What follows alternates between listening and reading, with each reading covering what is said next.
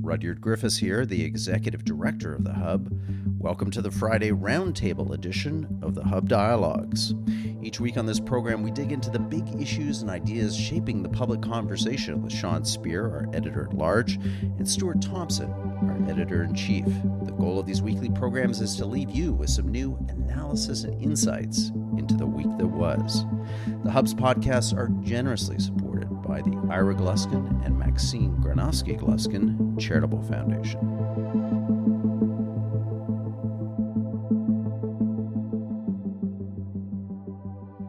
Sean, Stuart, great to be in conversation with you both. Hey, guys. Great to catch up, guys. Well, I want to start out this week to see if maybe we can have a little debate here on the Hub Roundtable panel. The whole question and issue around the vaccinated versus the unvaccinated got a shot in the arm, over the last 7 days with really two events. One, the kickoff in Ottawa of the hearings that are now going to be undertaken related to the government's action of introducing the 21st century equivalent of the War Measures Act, and then comments by newly I don't know, do you call her elected? I guess you do. Danielle Smith, the Premier of Alberta, making an argument that stimulated a lot of debate that unvaccinated people were, some of the worst discriminated group body of Canadians, that she had ever seen. So, Stuart, let me come to you on this first, because I know you've got some views here. The reaction, I got to confess, my own reaction to this is like, people get over it. We've got another surge going on. We've got new nasty variants floating around. Regardless of whether you liked or disliked, vaccine mandates, there was at the time, and maybe there still is, a public case that in a healthcare constrained world that Canada lives in, one of the most acute of any advanced, economy in the developed world, we unfortunately have some crappy choices, and sometimes those crappy choices include vaccine mandates. Yeah, I think I'll just say first off too, though, that the idea of kind of ranking how oppressed we are is I think a bad thing to do. So I'll just take this from the general question of, the consequences for not being vaccinated. And I think one thing that has kind of annoyed me about this, I was kind of expressing, I'm vaccinated. I don't have any problem with getting vaccinated, but I was expressing concern from the very beginning about the mandates because of the kind of stuff we were seeing in our society based on the cultural conflict that came out of COVID-19. There was rallies on legislatures, there was protests, there was just an angriness that concerned me. And I just felt like the mandates would juice all that. It would be really bad for us as a society. And I think that I was right about that. I think that, it's a fair argument to say that it was worth it, that we needed to do this to protect people and to boost those numbers for vaccinations. I don't agree with that, but if somebody made that case, I would say that's fair enough. But I think the thing that bugs me the most about this is the glibness from people who support the mandates about the consequences of not being vaccinated because you chose not to do it.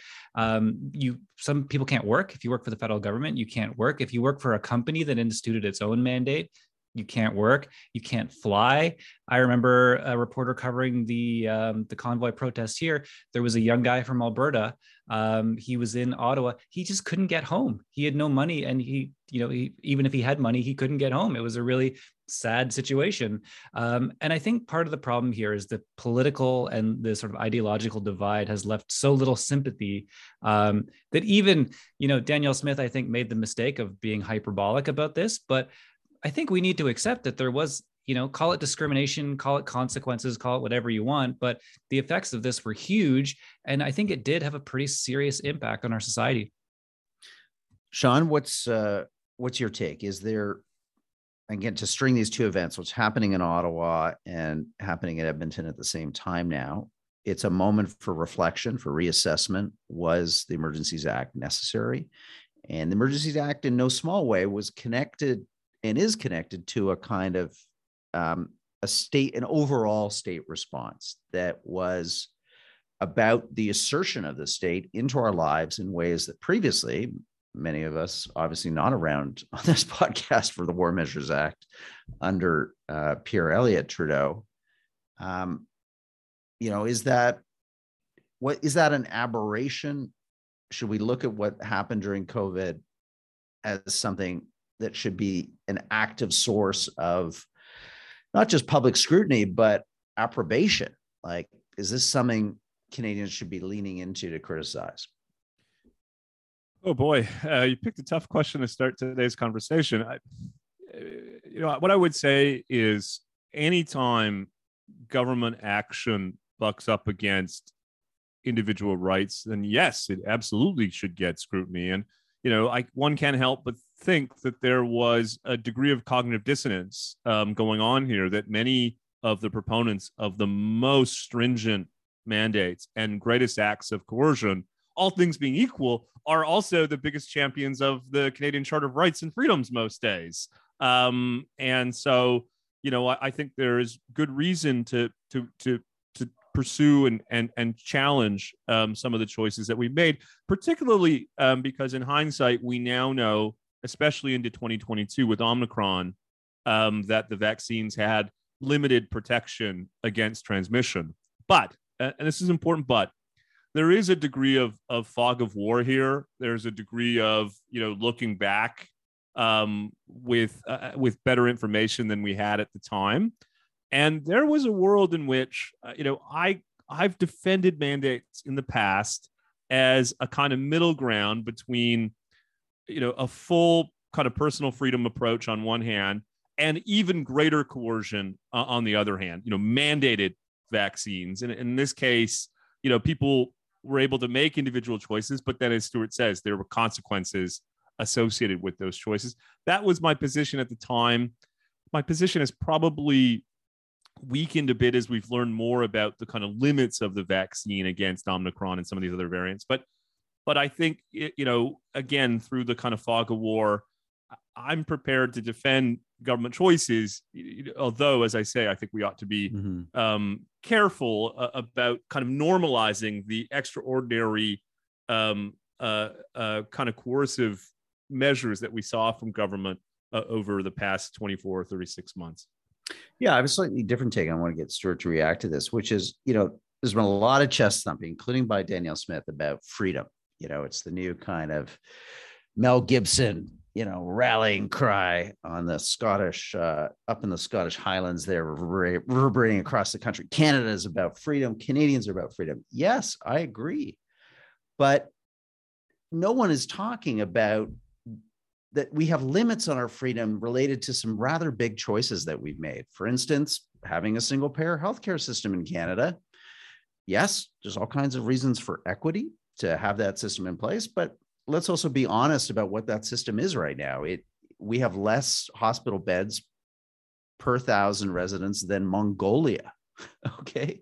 You can go and look at the excellent work that the Commonwealth Trust has done on analyzing healthcare systems and looking at Canada versus other peer jurisdictions around the world. Frankly, we pay a lot for a service that's, pretty crappy. Does it look as bad as the pay versus what you get as the United States? No, not quite as bad, but it's pretty much worse than everybody else. So I would just say, yes, we need to look at this whole debate around vaccine mandates in a much bigger lens, which is, we don't have some choices that we might like to have, which is to say no vaccine mandates, because we've made other choices that have curtailed the choices that we'd like to make. So Stuart, I just feel like it's a typically kind of, data-free, immature conversation that we're having around now, yet again, around mandates, as if,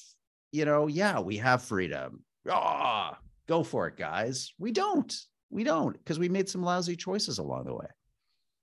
Yeah, my family moved to Canada from Scotland when I was 5, and my dad made us watch Braveheart every New Year's Eve. Even when I was older and going out by myself, he would be like, no, watch Braveheart and then you go out. That's how we do things around here. So I am sympathetic to the freedom argument.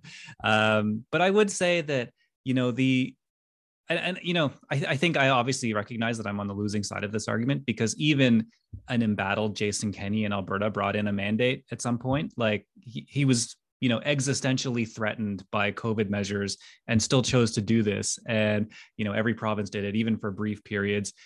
Private companies have done it. It's something that I think most people were not uncomfortable with. But I do think, like you look at China, where, I was reading a piece a few days ago, 200 million people in China are in some kind of lockdown right now. And we live in a country where people were storming legislatures and rallying and protesting because of mask mandates. And you can make fun of them. You can say that that's, incorrect and that the freedom thing is silly. But it does create a tension in our society that I think is really important, where you're always, as a leader, worried about that. How much can I threaten people's freedom for what I consider is a good reason, before people start to buck a little bit? And I think that is good. I think sometimes it can be silly. I think sometimes when these ideas sort of filter out to the broader population, they're not going to be like John Locke type ideas. They're going to be, slogans and things like that. But I still think it can be a good idea. And this happens on the right and the left. The tension is really important, even though people like me are going to lose the argument, 56% of the time. So just in the remaining portion of this section, Sean, I want to kind of push this discussion into the future, because we are seeing the emergence of some new, it's hard to even imagine, but more virulent variants of COVID-19. We're seeing case counts increase. We've seen the Ontario public health officer coming forward and urging vulnerable populations to begin to mask up. I mean, what happens here, Sean, if in this autumn, again, because of our very constrained healthcare system, I don't feel it's fair. I'd like to be able to make the comparisons to Florida or other jurisdictions, but they just have a lot more ICU capacity, a lot more healthcare beds. They have a different healthcare model. Same with the UK, same with much of Europe. So we are in a different situation here, in a highly constrained capacity when it comes to delivery of healthcare. What happens in the fall if we are looking at much more infectious variants that are seeming to show complete breakthrough on vaccines and previous naturally acquired, immunity? Where are we going to be at? Is this debate over, in effect, and we're just going to have to let it rip? Because remember the horror, the kind of pearl clutching that happened the last time around the let it rip argument and debate? Is that where we're at now? I would say, I think if I had to answer in one word, I'd say yes. I think that is where we are now, for a couple of reasons. First of all, it doesn't seem to me a natural consequence of the failure of our political class to ensure greater resiliency in our healthcare system ought to be that people have to give up their freedom. That just strikes me as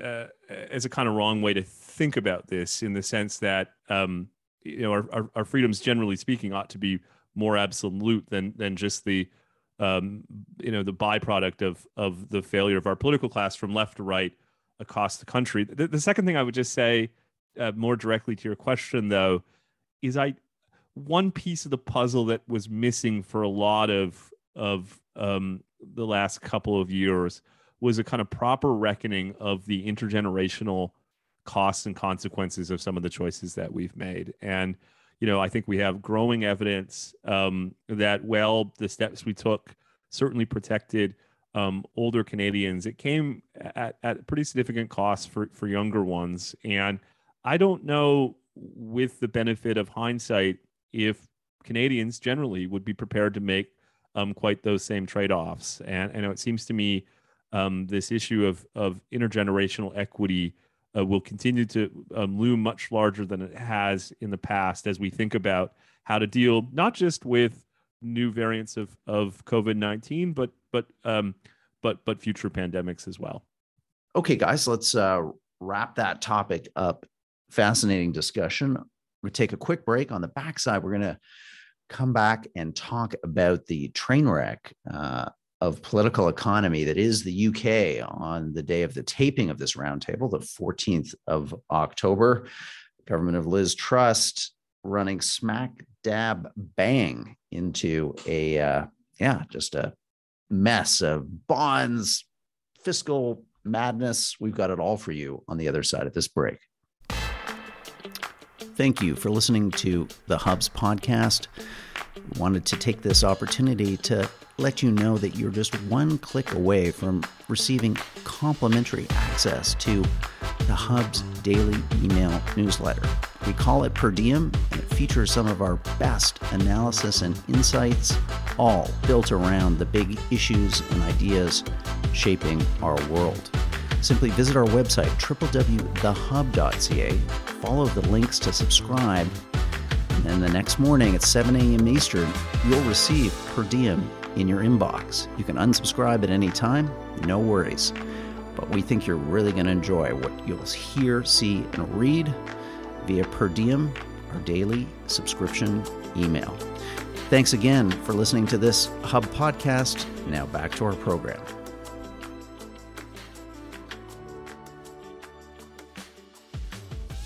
Hey, Hub listeners, Rudyard Griffiths here, your executive director. I'm joined by Sean Spear, our editor-at-large, Stuart Thompson, our editor-in-chief, for the second half of our Friday Roundtable discussion.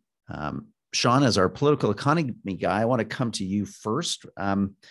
Dramatic news out of the UK today, Friday, the 14th of October. We've got the Chancellor of the Exchequer. I love the Brits. They always got these fancy names of things. So we just call it the Finance Minister. But hey, no, it's the Chancellor of the Exchequer resigning. A longtime friend, political confidant, Liz Truss, the Prime Minister, her closest ally. He's out.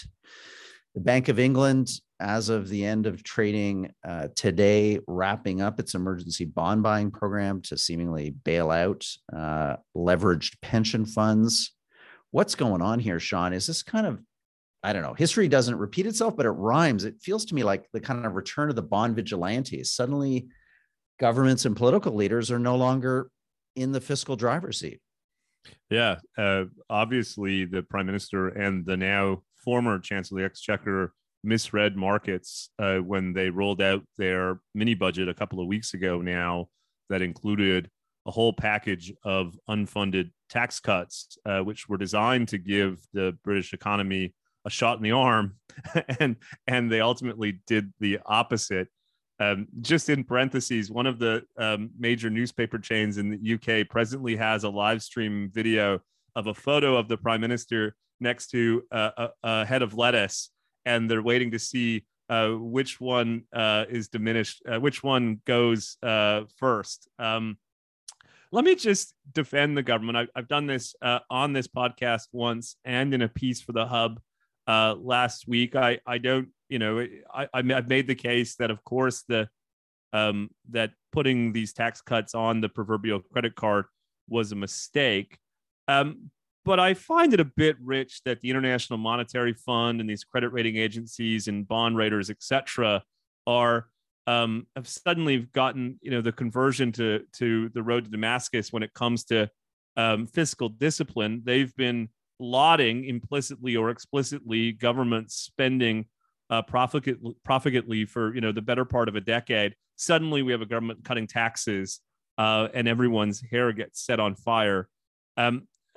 I guess just the last thing I'll say is this is hopefully a sign to governments around the world, including here in Canada, that the markets aren't going to ostensibly continue to let governments put tax cuts and spending hikes on the credit card much longer, which is going to expose that a lot of government fiscal plans, including here in Canada, are not as sound as we've been led to believe. Mm-hmm. Well, I got to say, I mean, I don't like to see a conservative government in the UK twisting in the wind like this, but I do love what's happening here because it's something I've written about in the Hub in the past. During COVID, I was really worried about this thing called the fiscal check going away, that governments no longer had any external variable pushing back against whatever crazy funding idea or program they wanted to create. And in an era of ultra low rates, you're right. The Monetary Fund, Larry Summers, you can go through the pantheon of the best and the brightest. We're saying, well, now's the time to borrow. Now's the time to invest in your future. Well, bond yields were at 2,000-year lows, and I get that. But 2,000-year lows usually means you're in a bit of an outrider position. You're at a moment of pivot and change, and guess what? Inflation came along. It's not that I predicted that, but I certainly had a sense that we were in an extraordinary moment, and we were making decisions as if that moment would be projected into some endless future of modern monetary theory, or just zero bound rates, endless government deficits, all funded at ultra low costs. So, Stuart, to bring this debate back to Canada, I mean, we're starting to see now, heavily indebted provinces, Ontario being one of them, but also the federal government. Yes, deficits coming down as inflation, boosts tax revenue, and in a sense artificially accelerates not per capita GDP, but gross GDP in the country. What does this do in Canada? Is this starting to register, Stuart? Because I wonder, Canadians, myself included, all of us have spent the last decade and a half living in this magical kingdom of zero bound interest rates. We've all done it personally, borrowing debt against our houses, living a life in many cases personally that was well beyond our means. Well, governments have been doing arguably just the same thing. Yeah, anyone who's a millennial, even an older millennial or younger, that's the world we've lived in as adults. You get out of university and that's what it was like. And I think, to make a sports analogy, the trust thing and the lesson to Canada, I think, if you support a team and they hire a new coach and he comes in with a system and he applies his system, no matter what players he has, no matter what the situation is, it always goes wrong. And the good coaches are the ones who come in and say, well, what do I have? What can I do here? How can I make this team win? And I think Truss came with some ideas that she'd probably had in her brain for 30 years, and she was excited to be prime minister. And I think a good example of the opposite of that is Stephen Harper. He came in, and if you ask Stephen Harper, the economist, if his signature tax cut would be a consumption tax, the GST, he'd probably say, no, I'd prefer to, income tax, something like that. But he did the thing that was politically smart and that in the long run was hard to reverse, because nobody's going to jack up the GST. And I think that what we've found now is that the Liberals were able to get around that diminished tax base that was created by Stephen Harper's government with all of this debt, all of this deficit spending. And now they can't. Now we're in a situation where that's not going to be as easy anymore. So all of the fun things that the Liberals have been doing that they were able to spend, deficit money on, you just can't do it anymore. Things are going to get a lot harder. So I think we actually are kind of in a new era here. And what does this mean, Sean, for the Liberal NDP coalition, which arguably was set up precisely to use significant deficit spending going into the future for many years to come at a high percentage vis-a-vis, historical averages and norms in Canada? What does that do politically? Is that in danger now? Because, boy, I look at the UK and I think this is a cautionary tale for Canada. We are also a small economy. Like the UK leaving Europe, we don't have a reserve currency. We're not particularly productive. Foreign direct investment is low in Canada. You look at what happened in the UK and I think, wow, the Bank of Canada is going to actually have to hike longer and higher, because probably we're worried about the risks here to our currency, the value of the currency, which has fallen precipitously over the last 3 weeks, and also to bond yields that the bank can't control, which are these longer duration yields. That's what got the UK into trouble. It was the 30 and the 50-year gilts. Again, they have these names. Just call them bonds. No, they have to call them gilts. That's what got them into trouble, because the market sets those prices. The central bank set the overnight rate, not the long end of the curve. So I look at this, Sean, and I think, wow, this is like Canada's near future if we don't have a central bank that really holds the course here, which will be very counter, again, to the political coalition that the NDP and the Liberals are in. Yeah, I think there's a lot to what both of you had said. Just observe for listeners that this week the Parliamentary Budget Office released its economic and fiscal outlook. And one number that jumped out at me, Rudyard and Stuart, is that debt interest costs are projected to double between now and 2027, 2028. And that reflects, I think, some of the things that you've just raised. But I just want to pick up something that Stuart said, because I think it was really insightful, that in 2015, when the Liberals jumped from third to first place, they essentially told Canadians that they could have their cake and eat it too. That tax rates as a share of GDP would remain low, but spending could go up because, as you said earlier, Rudyard, a lot of smart people were saying now is the time to borrow, et cetera, et cetera. So in effect, they were telling Canadians they could have $1 worth of government, but only have to pay 75 cents. And if you happen to be outside the 1%, or however they were targeting, the so-called rich, it could be even more attractive than that. And one of the things that progressives, not just in Canada, but really around the Western world, have been reluctant to do is actually to make the kind of costed argument for their vision of a larger and more activist government. Even Alexandria Ocasio-Cortez, arguably the most kind of affirmative a proponent of a very active government, has committed to not raising taxes on households earning more than $400,000.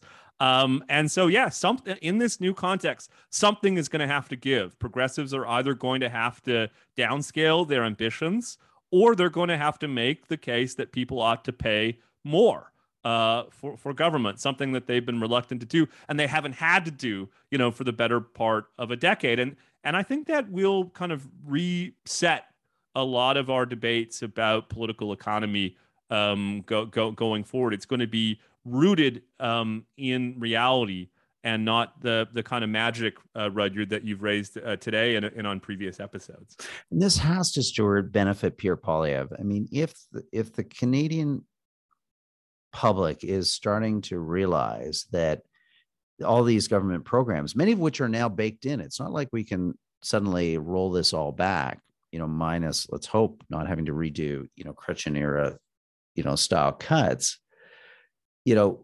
What does this do for Pierre Poilievre? Does it help, in a sense, level the playing field, the battleground, where in the past conservatives, in a sense, were forced in this bizarre position of having to be equally fiscally profligate? They'd usually do it on the tax cut side as opposed to the government program side. Is this a moment, not for an argument about austerity, because I still don't think the public is there yet. They may get forced there if we're into a bad recession and a debt crisis or a currency crisis. But what do you think this does for the Poilievre camp, and how do they message around this? Yeah, I think it helps them in opposition, and governance is still just as hard as it always is, because, the cuts are hard. No matter what you're doing, cuts are hard, because the public's general sense of what you can cut is a lot different than what it actually comes to when you get in there and start making changes on the spreadsheet. Because I wrote a piece about this for the Post a while ago, but I always think about it, that what the average voter thinks in terms of waste in government is much higher than what you would actually term as waste. So using too much printer paper and stuff like that, actual waste, the public thinks of programs they don't like as waste. So they assume there's a lot more waste in government than there really is. And then when it comes to time to actually start cutting, there's always a backlash. And any conservative government that's gone through this, or the Liberals in the 90s, it's very hard to cut.